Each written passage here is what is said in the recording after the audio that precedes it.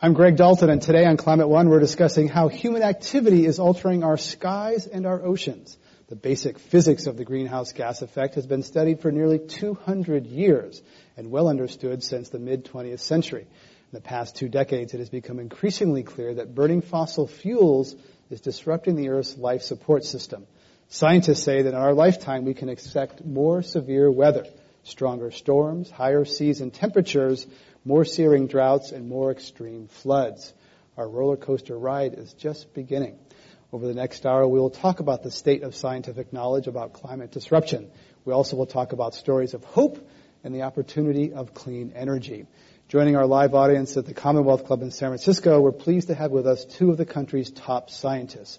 Jane Lubchenco served under President Obama for 4 years as administrator of the National Oceanic and Atmospheric Administration. She's a recipient of the MacArthur Genius Award and currently a professor of marine biology at Oregon State University. Ben Santer is a climate scientist at Lawrence Livermore National Laboratory. He's also a winner of the MacArthur Genius Award and author of several influential studies on human-caused global warming. Please welcome them to Climate One.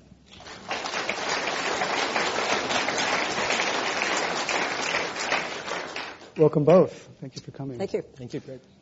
Jane Lubchenco, let's begin with you. I read a story about your first day in Washington. You saw something surprising. Tell us what you saw on the first day in Washington. People, it wasn't Kevin Spacey. It was another kind of.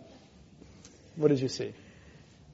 When someone is nominated for a position that has to be Senate confirmed, you don't go into your offices. You don't do anything that would communicate to the Senate you're taking this confirmation for granted. So I had not been inside the NOAA offices until the actual day I was confirmed and sworn in. I walk in my office, meet the people that are there, start looking around. It's a very large, interesting, big office, nice location. I open up the door to the bathroom, and there is a big Norway rat on the floor, about this big tail, and it was wet. And the rat looked at me and jumped, and I kind of jumped. My staff was just freaking out behind me. They were just fit to be tied. And then this rat ran across the floor, jumped up on my toilet, and dove into the toilet and disappeared. And I thought, well, now, this is going to be an interesting time in Washington, D.C.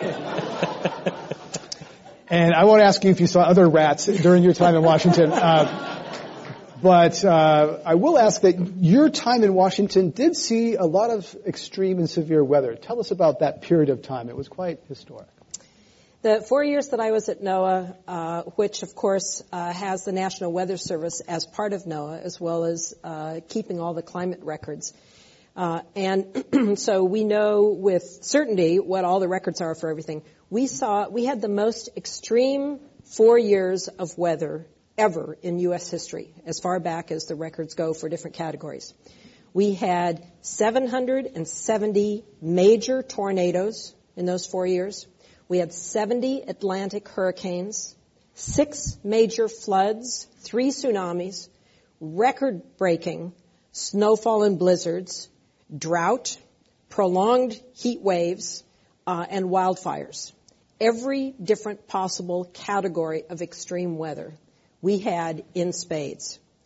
And another thing that NOAA tracks is the economic consequences of all this extreme weather. And typically, in an average year, there would be on the order of $3 to $4 billion worth of damage from extreme events. We track the number, let me say that differently. We track the number of extreme events that cause at least $1 billion in damage. And normally there would be 3 to 4 of those. I misspoke earlier. And during 2011, we had a record-breaking 14 at least $1 billion events. And then 2012, we had 11. So in those 2 years, we had 25 events, extreme weather events, that cost at least $1 billion in damage. So there was a lot of extreme weather that we had to forecast, make sure people knew how to stay out of harm's way. But I think that extreme weather actually changed a lot of people's opinions. A lot of people around the country started saying, what the heck is going on? Because it was just so extreme. Ben Santer, how do we know, are there human fingerprints on this kind of weather? How do we know if that's just Mother Nature's not just slapping us around a little bit? I think the answer is yes, we do know. For many years, people who have been looking at cause and effect relationships primarily were interested in looking at broad brush changes in average climate. But after the European summer heat wave in 2003, the game changed. And scientists asked for the first time, really, what can we say about changes in the likelihood of threshold crossing events, like warming of nearly 2 degrees Celsius over much of southern Europe in the summer of 2003. And borrowing really from epidemiology, scientists began to look at this concept of fractional attributable risk, how human intervention in the climate system changes the likelihoods of those kind of threshold crossing events. And that's now been done not only for the European summer heat wave, but also for droughts, for flooding. So increasingly, in the kind of work I do, looking at cause and effect relationships in the climate system, people are moving from those broad brush changes in climate to what's now called event attribution, looking at specific events and trying to assess human contribution to changes in the likelihoods of those events. So that's a significant change. Many scientists have said here that, well, we can't connect the dot between climate and Katrina or climate and Sandy. And you're saying that the vanguard of science is saying, well, yes, we can. Well, the vanguard of science, I think, is looking at how human activities, how human-caused warming of the oceans, the surface, the atmosphere, moistening of the atmosphere, is changing the likelihoods of those kind of threshold crossing events. And there is recognition that we can now, as scientists, make informed statements on how we're changing those likelihoods. So let's take Superstorm Sandy. What is the human contribution, Jane Lubchenco, to Superstorm Sandy? I think there are a couple of aspects to that question. Much of the damage from Superstorm Sandy, as well as the damage from the recent super typhoon Haiyan, was because of the storm surge. And there is no doubt but that the storm surge was worse because of sea level rise, which is attributable directly to climate change. So the impact of the storm was much worse because of climate change creating more sea level rise. The question you were actually asking about was, the size of this Superstorm Sandy. It was 1,000 miles across. It was a huge, huge storm. Is that attributable to climate change? And I think what Ben has suggested is that there is a very active area of science that is the science of attribution. And I would defer to Ben to answer specifically about Sandy. Yeah, I think we know, again, that we're changing some of the large-scale conditions that influence the genesis and the development of typhoons and hurricanes. We know what some of those large-scale conditions are. The warmth of the ocean surface and the mixed layer immediately below the surface, the amount of moisture in the atmosphere, the so-called wind shear at different levels in the atmosphere. All of these and other things can have some significant influence on the development of hurricanes and typhoons. And our best understanding is that at least two of these, ocean surface temperatures and the amount of moisture in the atmosphere, are being changed by human-caused changes in greenhouse gases. And they're being changed in a way that would tend to generate more intense hurricanes and typhoons. There's fairly good modeling evidence and theoretical evidence suggesting that in response to continued human-caused warming and moistening of the atmosphere, we should expect to see some intensification of hurricanes and typhoons. The jury is still out in terms of changes in the frequency of these events. If I may. I think a lot of people have difficulty wrapping their minds around some of the language that scientists use to describe events like this. And we're honoring Steve Schneider tonight, and he was one of the champions of trying to find the right analogies to describe things. And he would talk about loading the dice, for example. But I think there's another analogy that's appropriate here in terms of extreme weather events, and that's an analogy with baseball. When a baseball player starts taking steroids, there's a much greater chance that he's going to be hitting lots of home runs and some big home runs. Now, that doesn't mean you can point to any particular home run and say, aha, that home run is because he is taking steroids. But the pattern of more and larger is attributable to his taking steroids. And I think by analogy, what we are seeing with some kinds of extreme weather is weather on steroids, weather on climate steroids. We know a thing or two about steroids and ball players here in San Francisco. But some scientists have been here and said that the science is very sound on sea level rise. It's very sound on surface temperatures. But you start talking about typhoons and storms, and then it gets a little dicey. It gets a little more wobbly there than it is in other places. Is that true, that the science is, I would say, less settled, less clear when it comes to these big storms than it is for temperature and sea level rise? Ben Santer? As I mentioned earlier, I think in terms of changes in the frequency of these events, that's true. The jury is still out. We don't have a clear understanding as of today of whether we will see more hurricanes and typhoons in response to human-caused changes in atmospheric composition and warming and moistening of the atmosphere, or we will see fewer of these events. In terms of the intensity, I think there is some relatively good understanding, again, both theoretically and from computer models of the climate system and from fairly basic physics, that we should expect to see some small intensification of hurricanes and typhoons. Heat waves are one of the most damaging natural disasters. And I think there is increasing evidence that the very, very large heat waves that we are seeing, we expect to be seeing more of those and lasting longer. And I think the attribution for those is stronger. We've also seen the winter of 2013 saw some pretty strong cold periods. People across the country. What do you say to someone who says, it's freezing, global warming, Ben Santer? Well, I tell people that's a phenomenon we climate scientists refer to as winter. And, there seems to be this incorrect expectation that as human-caused burning of fossil fuels has increased levels of carbon dioxide and other heat-trapping greenhouse gases in the atmosphere, that we expect each year to be inexorably warmer than the previous year, and we expect winter to go away. That never was our expectation.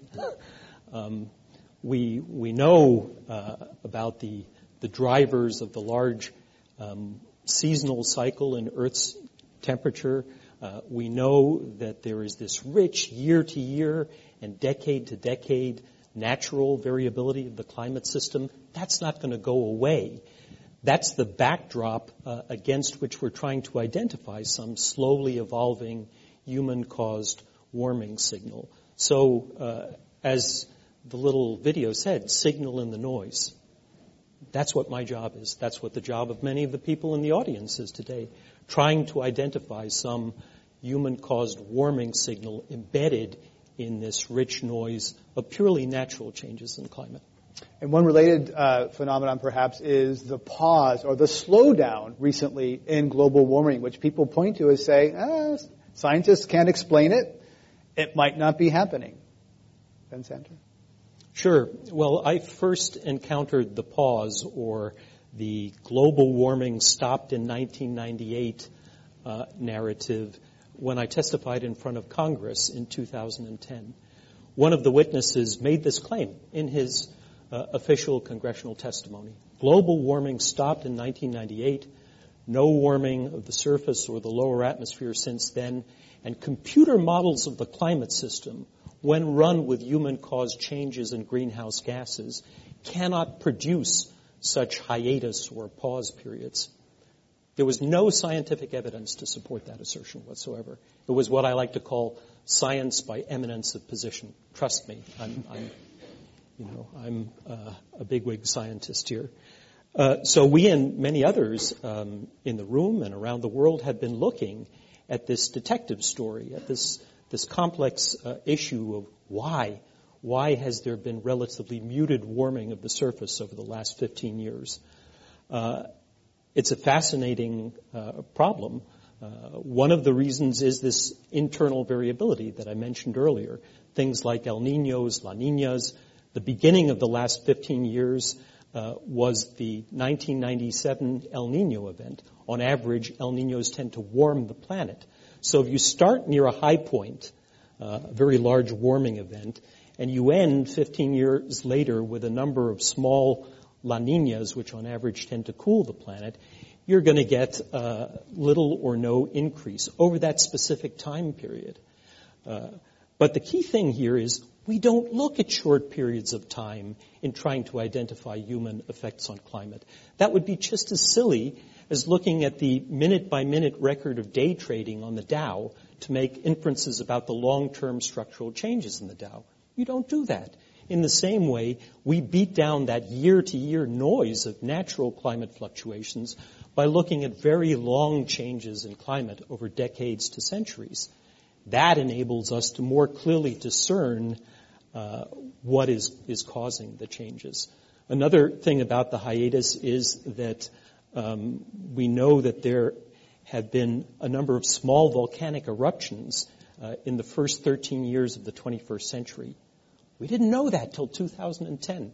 Beautiful paper by Susan Solomon and colleagues in Science looked at Mauna Loa observations and saw, wow, the reflection of incoming sunlight at the top of the atmosphere has actually increased because we've had over 17 small volcanic eruptions that have contributed some cooling to the real world over the last 15 years or so. That's part of the answer. Also, the last solar cycle, the solar minimum was unusually low and long relative to the two solar cycles preceding. You know, there's an 11-year solar cycle in the sun's energy output. All of these things have made some contribution to the pause or hiatus in warming. The key point, though, is that this does not cause us to fundamentally revise our understanding of climate change. Computer models, too, even when run with historical changes in human-caused greenhouse gases, produce such pauses as well, as many people have showed, because of natural climate variability. And again, in the case of the observed hiatus, there seem to be other factors in play, too, not just internal climate noise, but also volcanoes in the sun. Ben Santers, a climate scientist at Lawrence Livermore National Laboratory. Let's talk about oceans. The Arctic often comes up. Jane Lubchenco, why is the Arctic so important in the overall scheme of understanding and predicting climate disruption? The Arctic is really important because of the role that it plays globally and the fact that it is warming twice as fast as the rest of the planet. Is really, I think, brings attention to its importance. The sea ice in the Arctic has, as everyone knows, been melting at a rate much faster than was predicted. And that has a lot of consequences that we are only beginning to understand. There are some hypotheses, for example, that suggest that changes, both the melting of the Arctic and then the changes in reflectivity because the ice is no longer there and the ocean is absorbing more of the heat's energy, may have consequences, for example, for the path of the jet stream. There are a number of really interesting changes that we're seeing. We know that the Arctic has an influence on the rest of the planet, but we're just beginning to tease out all of the ways in which that's playing out. And why should we care about the jet stream? What does that do for us? Ben Santer? Well, it sort of steers mid-latitude storms, so the location and the strength of the jet stream in our latitudes in wintertime is an important factor in determining where storms are. We do care about its location and the things that might act to change its average location. So it could change the temperature in Europe, for example, or change seasons. Or the temperatures here. I mean, the fact that we've had this real spate of cold weather, the jet stream is much farther south than it typically is. But, it does move around. The question is whether that movement is really being impacted by changes in the Arctic. And the left hook, the famous left hook that Sandy took, yep. that surprised people. They're like, whoa, that storm's not supposed to go there. Could the jet stream have influenced that? So that left-hand turn into New York, New Jersey was predicted by the scientists at NOAA and in Europe who study that.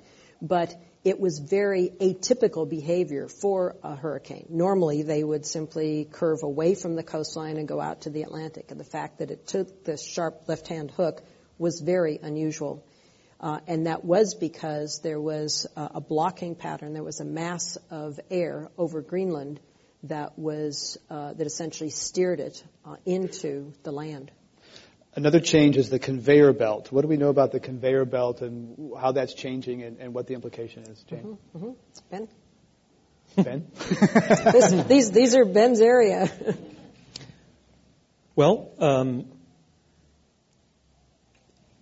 our expectation is that the conveyor belt circulation, this ocean circulation mode that in the Atlantic is responsible for transporting a lot of warm water northward and keeping northern Europe temperate. Our expectation is that as we continue to warm the atmosphere and as we continue to have more rainfall at high latitudes, that this circulation will slow down. That's a fairly robust feature of computer model simulations where you increase greenhouse gases into the 21st century and beyond. Observationally, sadly, we don't have hard data. It'd be nice if I could tell you that we had in place some system to reliably monitor observed changes in the strength of that circulation, particularly in the Atlantic. We don't. We have snapshots, say, over the last 50, 60 years at individual locations, but not a clear observational understanding with what's happening there, which would be urgently needed. That would be terrific if we had that baseline for understanding what's happening to this very important large-scale ocean circulation. Our best understanding, though, is that we're not likely to see some catastrophic collapse in this circulation as was portrayed in The Day After Tomorrow. Although, we do know that has happened historically. And that it is possible. And it's one of these very extreme, abrupt changes that people worry about. But I think the majority of folks who have studied this have concluded it's not likely to happen, at least in this century. And so of all the things that are playing out that we do need to be paying attention to, that's probably not one of them. One ocean impact that is getting a lot of attention is acidification. Why is that important? What impact will that have on ecosystems and human food chain? Yep. Oceans have been actually doing us a major favor by absorbing about between a third and a quarter and a third of the carbon dioxide that we have put into the atmosphere. The oceans have absorbed. And when oceans absorb carbon dioxide, there's a change in the chemistry of the ocean, and oceans become more acidic. In the past 250 years, oceans have become almost 30% more acidic, which is actually quite considerable. And we're only beginning to understand the full ramifications of that change. it is likely to continue to become more and more acidic through time as we continue to pump greenhouse gases, especially carbon dioxide, in the atmosphere, and the oceans continue to absorb it. We do know from various laboratory experiments that some but not all species are very sensitive to changes in pH, in the level of acidity. In particular, those marine plants and animals that have a shell or a skeleton that is made of calcium carbonate. And the calcium carbonate, or chalk, is more difficult, the shell is more difficult to make when conditions are more acidic, and it erodes more rapidly. And so things like oysters, mussels,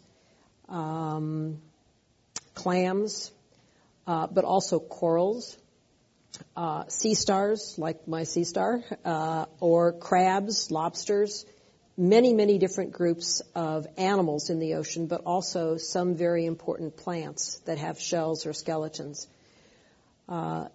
If you take these creatures and put them in a laboratory situation that mimics the level of acidity that we expect to happen by mid-century or end of century, many of them show some very significant impacts.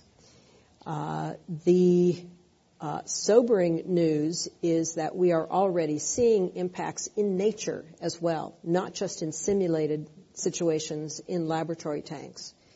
If you go to the Antarctic, for example, there is a very small marine snail called a sea butterfly. It's about the size of a lentil bean. And these small animals make shells. They float in the ocean. And the shells are already becoming more, the shells are weakened and they're sort of eroded.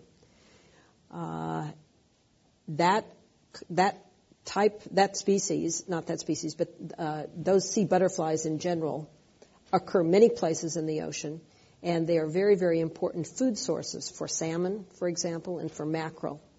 And so not only are they being affected, but there is certainly at least the possibility of some knock-on consequences.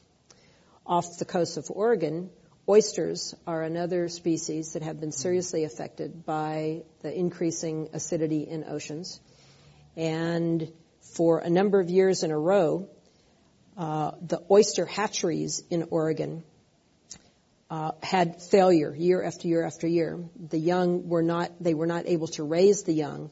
They grow the larvae, the young, in tanks and then create the spat that then oyster growers will outplant. And they were having failures year after year.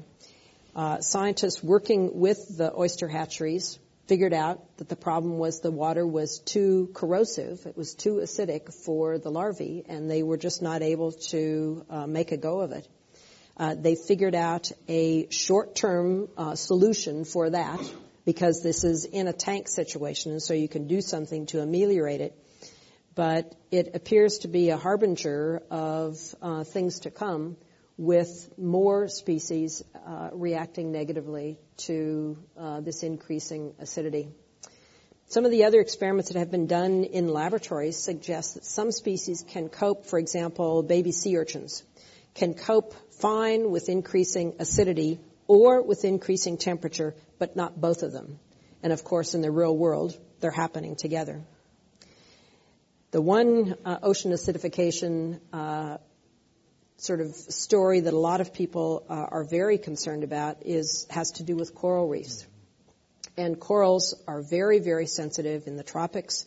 They're very, very sensitive to changes in ocean chemistry. And especially in laboratory conditions, many species of corals are unable to continue to make their skeletons of calcium carbonate. And they are... The predictions that have been made is that by mid-century, sort of growth of corals will cease, and by the end of the century, we won't have active coral reef formation. So it's actually something that is of great concern because, of course, coral reefs cause this three-dimensional habitat for the rainforests of the sea. All these homes, this wonderful three-dimensional structure for fishes, for all the other marine life that live in this structure that they've created. So osteoporosis of the sea is the moniker that some people have given to ocean acidification. I took my then 10-year-old son scuba diving once and in the Bahamas and just realized that he'll be able to talk about the disappearance of that probably in his lifetime. But more directly, that impacts the many, many subsistence fishermen in Indonesia and around the world who rely on the fish that eat that coral and what that means for ecosystems and economies, people who are living close to nature. What are the impacts of that? That is likely to be a very serious consequence to people, and especially when you think about the fact that between 1 and 3 billion people depend on seafood for their primary source of protein, and a large fraction of those are in the developing world.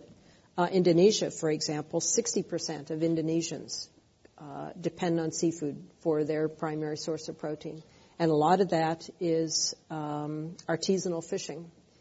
And it's dependent on the reefs, and so there may very well be some very serious consequences, not only to that, which in fact is a real food security issue, but also in terms of livelihoods for tourism. And of course, coral reefs are spectacular places for tourists to visit. Jane Lochenko is a former administrator of the National Oceanic and Atmospheric Administration. We're talking about climate impacts on oceans and the atmosphere at Climate One. I'm Greg Dalton.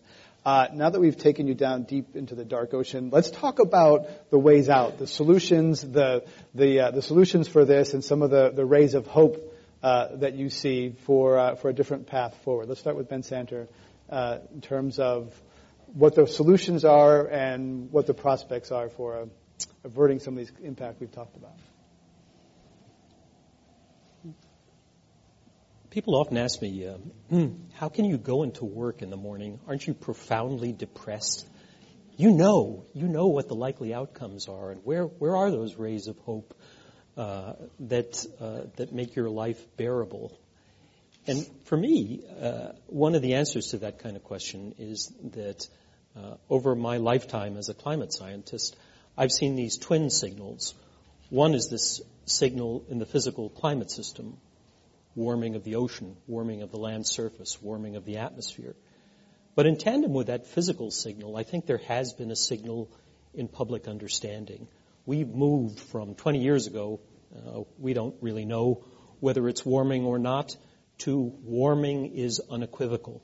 We've moved from 20 years ago, we don't really know much about causation here, to most of the observed change over the second half of the 20th century in global mean surface temperature is extremely likely due to human intervention in the climate system.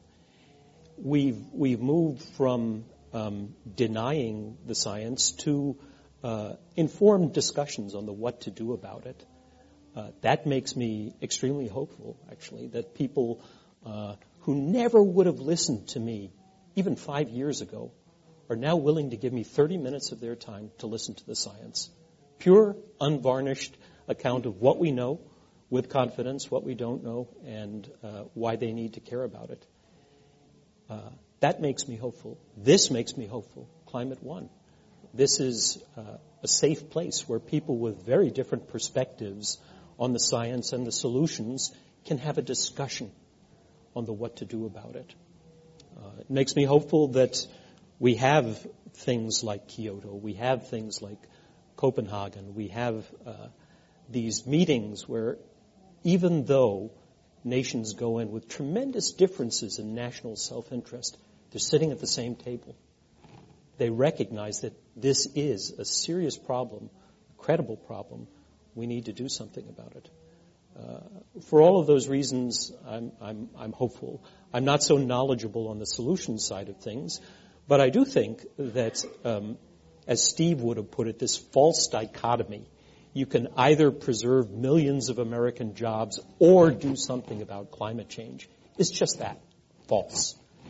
The reality is that individuals, companies, countries who figure out cheap, efficient ways of providing low-carbon energy are going to be the leaders of the 21st century.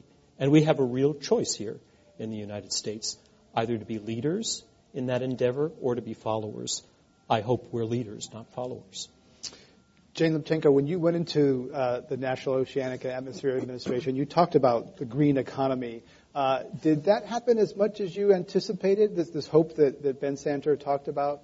Because the National Oceanic and Atmospheric Administration is part of the Department of Commerce. I've studied this quite a bit. I can't point to one thing or that the Department of Commerce has done in this area. Lots of other parts of the federal government I can point to things. So let's talk about the Obama record there. We've talked a lot about tipping points. And I think that there are tipping points in people's behavior and understanding, as well as tipping points in the physical system that is the biophysical system that's the climate system. Things that I think the president has gotten climate. He's very concerned about it. He's long been concerned about it and has wanted to do a lot more than he was able to do with a Congress that just has no appetite for dealing with climate. And so the president has proceeded to do through executive orders and executive actions through the agencies actually a very impressive series of achievements. The standards for appliance efficiency, fuel economy standards. The agencies are moving ahead with very ambitious plans to reduce their own greenhouse gas emissions. And on the international front, I think there has been very significant progress made in some surprising arenas. For example, in agreeing or putting on the table the need to limit some of the greenhouse gases that are now allowed under the Montreal Protocol, that in fact are greenhouse gases and are not only, and to limit them through the Montreal Protocol.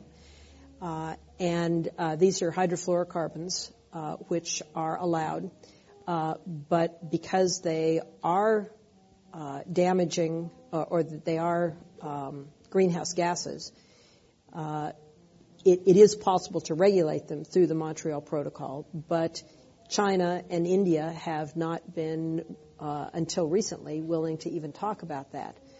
The President and the President of China this summer announced that they think this should happen. They talked about it at the G20 meetings. The President is having discussions with India on the very same issue. And so that's an international activity that, although it hasn't come to completion, is very encouraging and very positive, and in fact would have a very significant impact. It's in addition to the need to have actions in this country that are regulating carbon, but so I think that whole portfolio of activities is in fact achieving some very good things. I think there's just the need to do a lot more and a lot faster. And to sort of connect back to the tipping points, the extreme weather that a lot of people are seeing is changing opinions. I think that that's hopeful. Many more people are beginning to see climate not as an economic issue, not as a political issue, but as a moral issue. Not only our obligation to other people in the world, but to future generations and to all of life on Earth. And changing the way we think about the problem, I think, is part of the solution. So I, like Ben, see some reason for hope. It's just frustrating that we aren't farther along because we see that there is real urgency in moving ahead with this. Ben Santer? Yeah, if I might add to that briefly, in my public speaking on climate change, I now preface my talks by showing pictures from mountain ranges around the world. I'm a climber. I've been a climber since I was 18. And over one human lifetime, I've seen profound changes in these fragile, high alpine places. Some of the glaciers I stood on in the Alps as a young man are halfway gone. A couple of years ago, I had the privilege of being at Camp 18 in the middle of the Juneau ice field. And you stand up there, and climate change is not some academic thing. It's pervasive. You see the signs of change everywhere. To me, in addition to the scientific imperative to understand the human contribution to these changes, there is an important moral and ethical imperative too. It's profoundly sad that future generations may not experience the coral reefs or these fragile high alpine environments in the same way that we did. And we've experienced these changes over a human lifetime. So putting this moral lens on it, does that mean I'm immoral if I fly an airplane and take a discretionary trip? Does that mean, I'm trying to translate that, because putting that moral, it's a very high bar, it's very polarizing. In our society, the moral issues, abortion, etc., that gets people worked up. It's, I'm right, you're wrong. So am I immoral for taking a plane ride? So I think that is a very great discussion that we need to have collectively.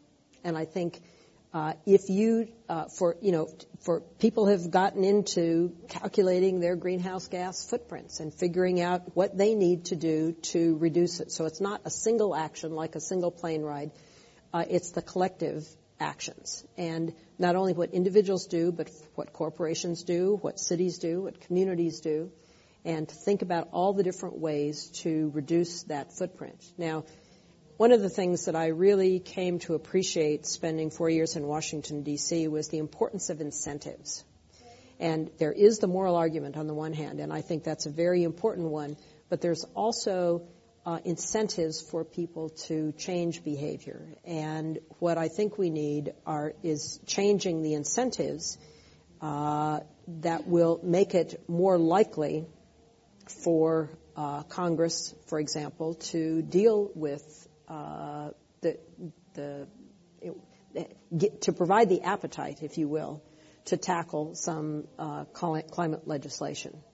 And that's one thing that Senator Whitehouse has been talking about as a potential benefit of regulating fossil fuel power plants, both the new ones and existing ones under EPA regulations. And he has hypothesized that has a great likelihood of, in fact, changing the incentive equation for businesses, and that they, in turn, will turn to Congress and say, hey, we need some help here. We need some certainty. We need to get something done. Give us some help. Deal with this. And so changing incentives and having the moral arguments and the moral discussions and seeing it as a moral issue, I think are part of the portfolio that is very timely. What can an average person do who's thinking about this? Maybe they've changed their light bulbs. Maybe they have a plug-in or a hybrid car. But what can an average person do while we're waiting for Congress to do that? Well, many people have done that, and many communities have done that. And in fact, I think that's very encouraging and very positive. We need that to happen not only in California and Oregon and Washington, but across the country.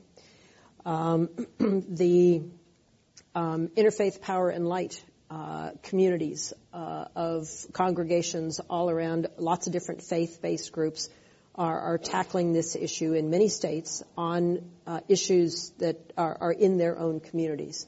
That's something very active. People can work together with like-minded individuals to work on reducing carbon emissions. Be politically active.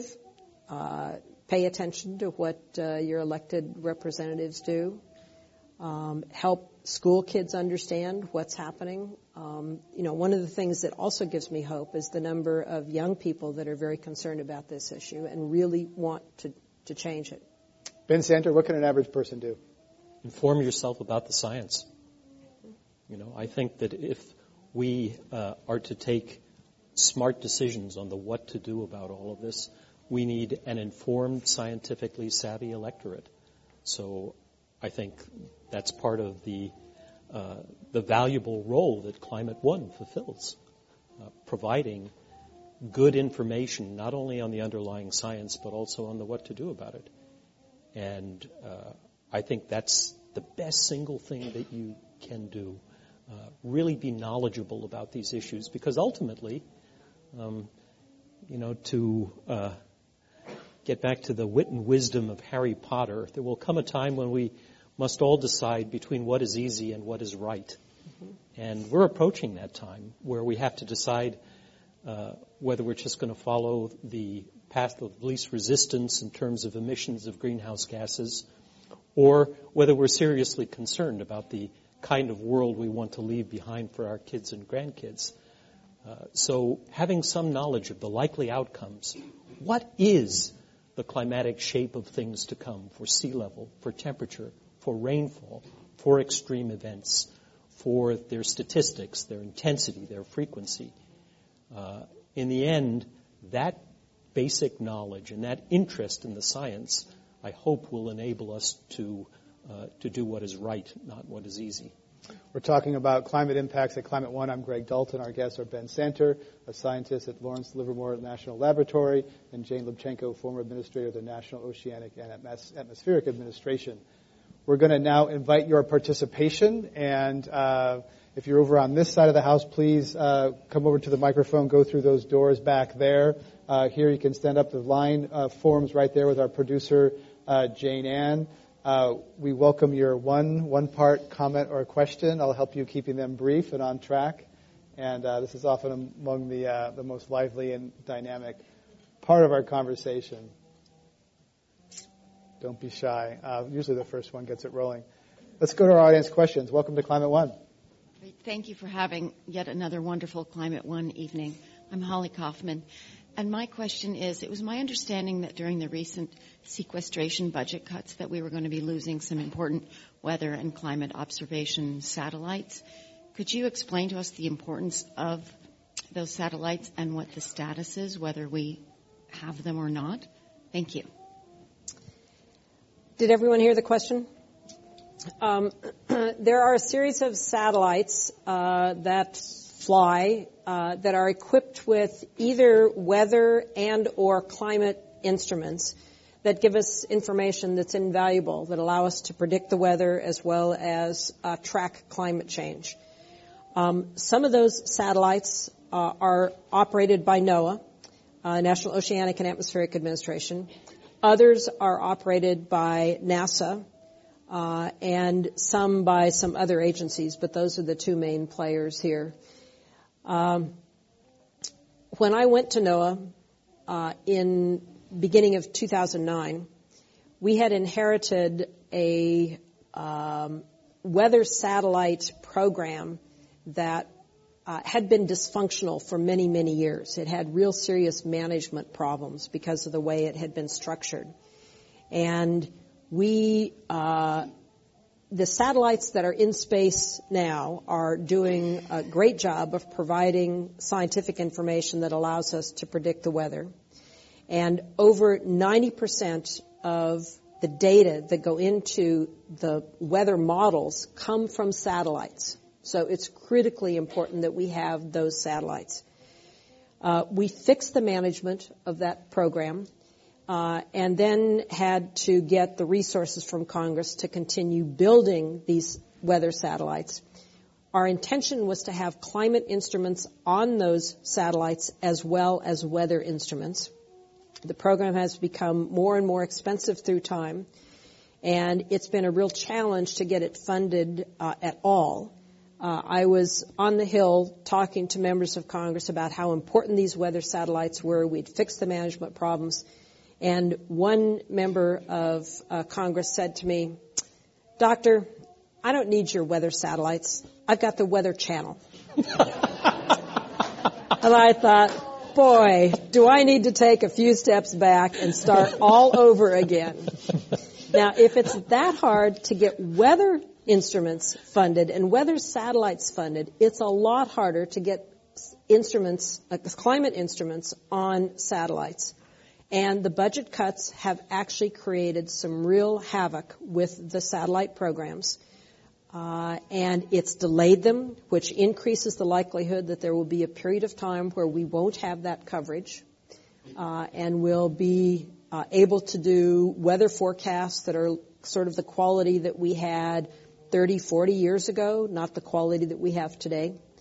And there's real danger that many of the climate instruments are not going to be funded and not going to fly on satellites. And it's an economic issue. In other words, it takes dollars to do it. But the problem began before the shutdown, before the sequestration, but those have exacerbated it. And as we look ahead to stabilizing federal funding, it's really important that we pay attention to funding sources for those climate and weather instruments, because they're both incredibly important. Another casualty was the CIA created an office on climate. That was shut down as one of the victims of some budget battles. Let's have our next audience question. Welcome to Climate One. Thank you. My name is Ann Arquette. I have a two-part question. Do you think that we're on track to stay within the 2 degrees centigrade warming that sort of has a political and scientific consensus that that's sort of a safe level for the planet?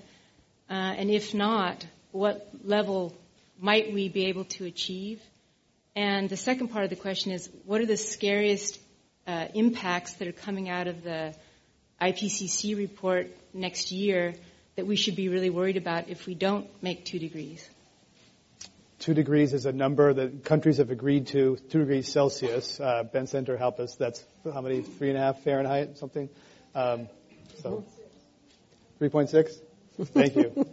Yeah, people have struggled with this idea of defining a level of global mean temperature change beyond which we would risk dangerous anthropogenic interference, as it's called, in the climate system. And we don't really have a good handle on what that number is. People have come up with a number 2. Others suggest that it's lower than that, perhaps even 1 degree Celsius relative to the end of the 20th century. We don't really understand how close we are to some of these tipping points that we discussed a little earlier, and at what point we go over the cliff. So in answer to your question, there are a lot of things that are of concern. Jane mentioned ocean acidification. That's real. It's happening now. Already there's concern about that. The warming of the Arctic, the thawing of permafrost, release of methane to the atmosphere from high latitudes in the Arctic, that's of concern. There are concerns, as Greg mentioned, about changes in the ocean circulation in the North Atlantic. Perhaps Wally Broker said it best. Climate is an angry beast, and we're poking it with a sharp stick. We don't really know very well where that level of dangerous anthropogenic interference is, and are unlikely to do so for a number of years. So it's all about risk management. What level of risk are you prepared to accept for some of these bad things to happen? That's what it boils down to. Greg, could I add to Sure. that? I think there are 2 other issues that are worth flagging about things to be concerned about. One has to do with food, agriculture in particular. And I think that for a long time, folks thought fairly naively that ag was no big deal because planting zones would just move toward the poles and everything would be fine. But I think there's increasing reason for concern because of droughts, changing patterns of precipitation, and heat waves, and those wreaking havoc with the food supply, food growing regions. The second area is more in the realm of international security issues because of disasters in other parts of the world, causing ramifications that have real consequences to Americans, if this is an American-centric way of thinking about things. But the Department of Defense has been very focused on taking climate seriously and seeing it as an issue they have to deal with, and preparing for climate change. Focus on the Arctic, but focus on increasing disasters around the world, civil strife and other humanitarian disasters such as Typhoon Haiyan and other things, causing problems that they will then have to deal with. And so seeing it more as a national security issue, and I think there's increasing concern that that's very real. We have a long line of questions. Let's try to get through as many of them as we can in the remaining 10 minutes. Welcome to Climate One. Yes. Thanks. Zeke Hausfather. In 2007, China surpassed our carbon emissions. In the next year or two, they're going to be double our carbon emissions. At the same time, the U.S. has reduced its emissions surprisingly by about 12%. How do we help China and India reach the same standard of living that we have without destroying the world in the process?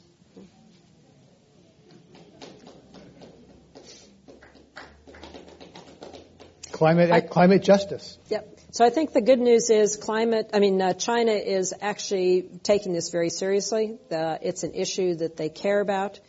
And even though they are building power plants, coal-fired power plants at just a breakneck speed, they are also very concerned about some of the consequences, some of the immediate health consequences with air quality, but it goes beyond that in terms of climate. And I think there's increasing awareness by the leadership in the country that it's a very real problem, that doesn't mean that there are obvious solutions.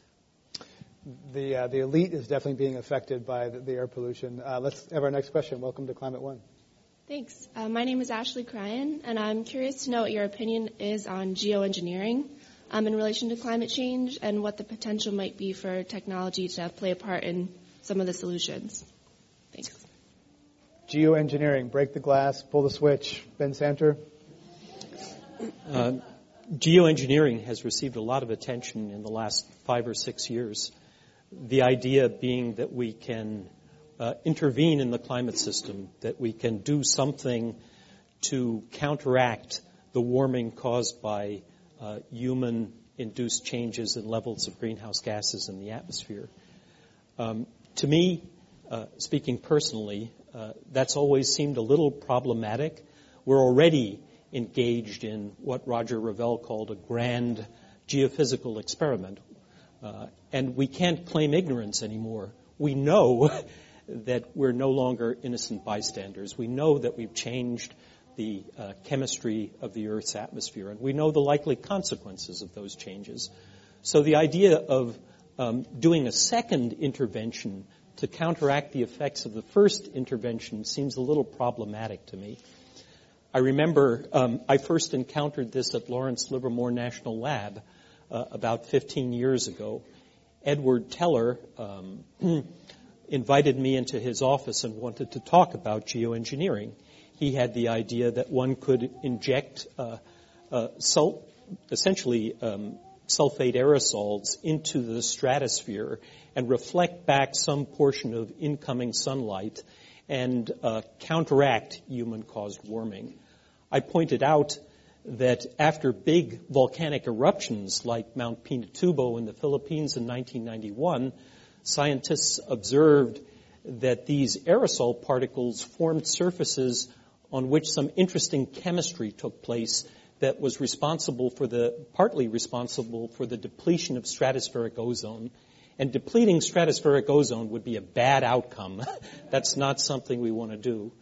So to me, as a climate scientist who's spent much of his career trying to understand the first geophysical experiment that we're doing and recognizing the complexities involved in trying to project the outcomes of this first experiment, I would not like to put all of my eggs in the geoengineering basket and say we are confident that we know enough to find a technical solution. That being said, I do think that it's important to do some of the research now and understand if things get really dire, if human-caused climate change is worse than our current model projections, we have some understanding at least of different intervention strategies and their likely outcomes. And many people around the world are now doing that research. I sure hope we don't have to do it in earnest in the real world. Next question. Welcome to Climate One. Hi. My question is, what do you feel are the top, 3 things we should be pushing our legislators to pass to reduce our carbon emissions? Jane Lubchenco, top 3. I think the big one that is on the table, or that's off the table, that needs to be on the table is some kind of legislation that either puts in place a cap-and-trade system or a carbon tax system. But the likelihood of that happening in this Congress is not very great. So that's really the biggie. And I think the question is more, how do we get to that point where it is something that can be talked about? And how do we change the minds, either change the people or change the minds of the people who are there? And it's one or the other. Let's have thank you for that question. Let's have our next question in Climate One. Sounds like the biggest problem America has is ignorance in Congress. And I don't think you're going to alleviate that. But as I contemplate this situation, it came to mind that money is a major player in this. Why don't we incorporate the drug runners and using bitcoins to finance the research tools that you need to have? And that's not a joke. There's a lot of drug money out there, and it's sitting offshore, and they're using Bitcoin. So why don't we incorporate that and just go around Congress and their ignorance? Cannabis and carbon. Jane? I'm not sure I know how to react to that. Welcome to San Francisco.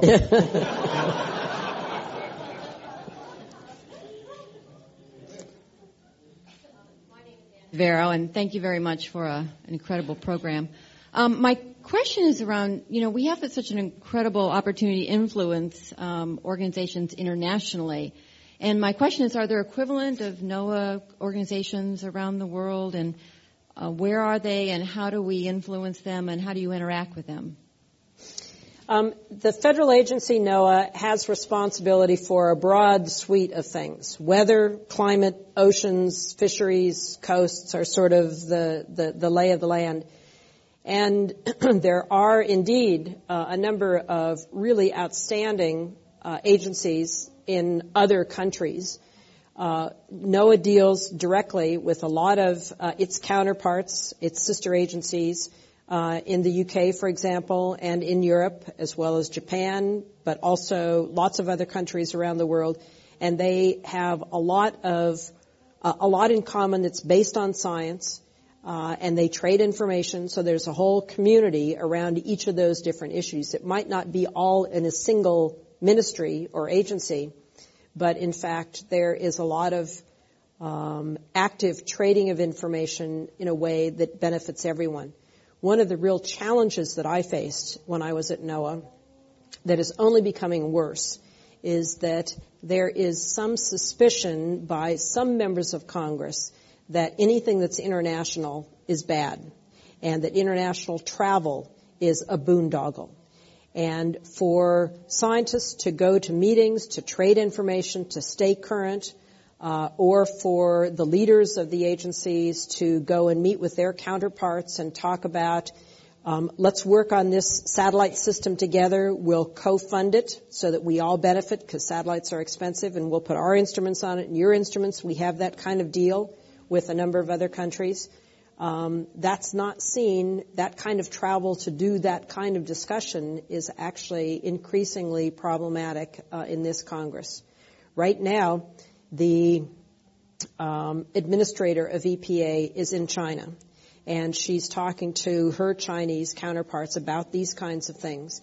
And she is being very strongly criticized by members of the administration. There's actually legislation that has been written that says that she may not travel to other countries until she's visited every single state in the U.S. that's a major coal-producing state, and she has to talk to them first and understand their perspectives before she goes to other countries.